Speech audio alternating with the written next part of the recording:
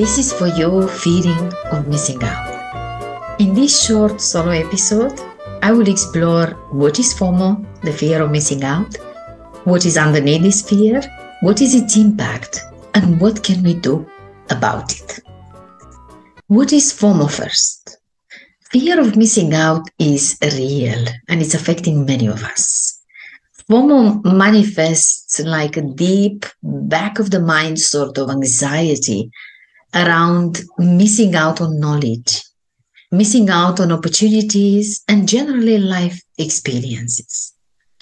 In my learnings, underneath the FOMO is a human desire to feel alive and connected with life as fully as possible.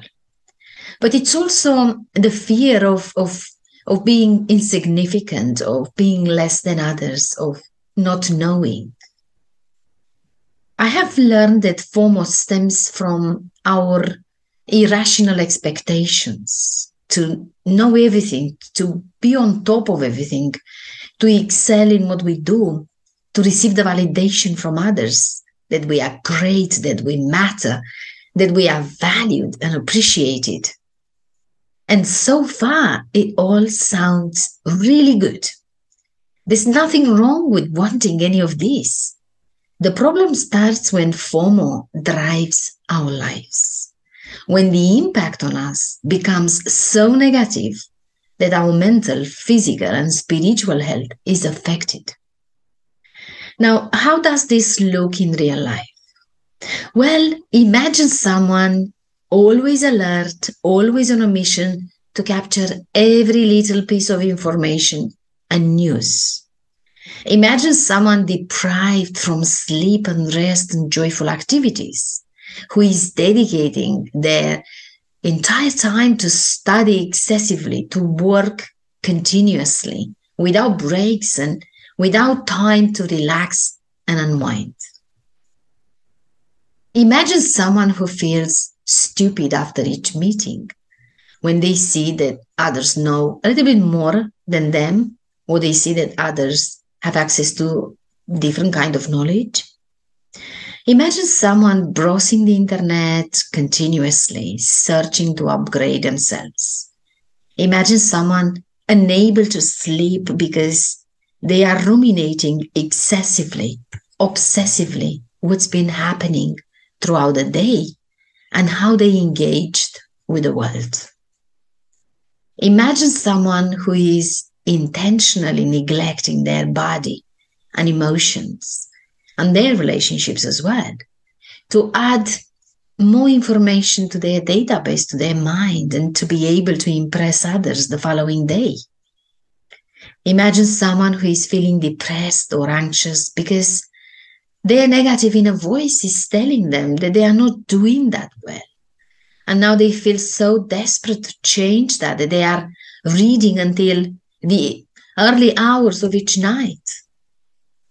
And imagine someone that stays in a job just because they are too afraid to make a bold move, because they lack confidence and they fear to make a change and lose this opportunity that they have today, which is not the best job in the world, nor is what they are passionate about doing, but it pays the bills. Perhaps you find yourself in some of these scenarios. The truth is, you will always fall short in knowledge, information, and experience. In this time, in this lifetime, you do not have the time to capture everything. And why would you aim to do it? Why would you attempt to do it? Why would you even think of doing it? You've been programmed to believe you must reach a certain level of intelligence, but that is a lie. As we discover more and more about the functioning of the human brain, it is true that we still don't know what intelligence is and where it's coming from. And we are now starting to accept that not everyone's brain is wired the same, or it can be reprogrammed in the same way, even if we use the same tools. The truth is that although brilliant and one of the most unbelievable creations in the universe, our human brain is limited in potential, and we only use a few percent of its power. And this is not because we are not capable. We are, but we do not have the time to do more. In the lifespan of 80 years, we only live 2.5 billion seconds. That's as many lives and opportunities for learning and remembering.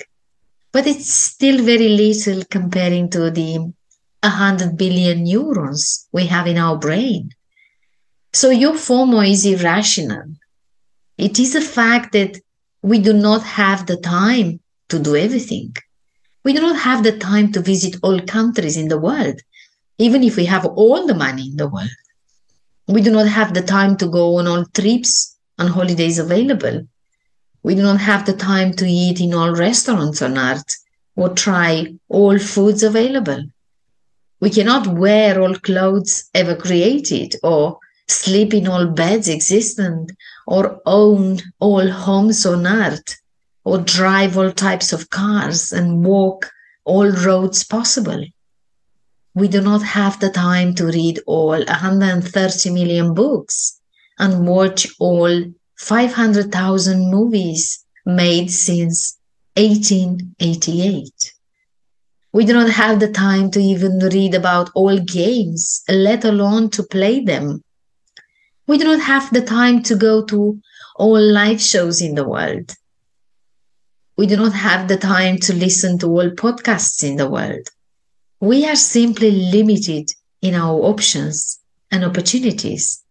So you will be definitely missing out on things. Let's not forget that 1/3 of our lives we sleep. More than 1/3 we dedicate to education and work. And from what's left, we spend enormous times taking care of our bodies, our carcass that carries us through life. And we also spend a lot of time taking care of our homes. There is so little time left that you cannot really capture everything and everyone. So you will be missing out. And that is absolutely fine. I would like to encourage you to reframe your perspective on life, to stop looking in the outside world to see what others are doing and what trends are there, and start searching inside of your heart to find your own truth, what matters to you, what is meaningful to you, and what brings you purpose in life. Because even if you become a genius in physics or mathematics, for example, that will not make you automatically the absolute knower of everything. You will still be missing out on a lot of information and knowledge from other areas. So rather than putting pressure on yourself to know everything, to do everything, and to have everything, go within yourself, to your true self, and inquire, how would you like to feel at your 99th anniversary? And what would you like people to say about you at that party?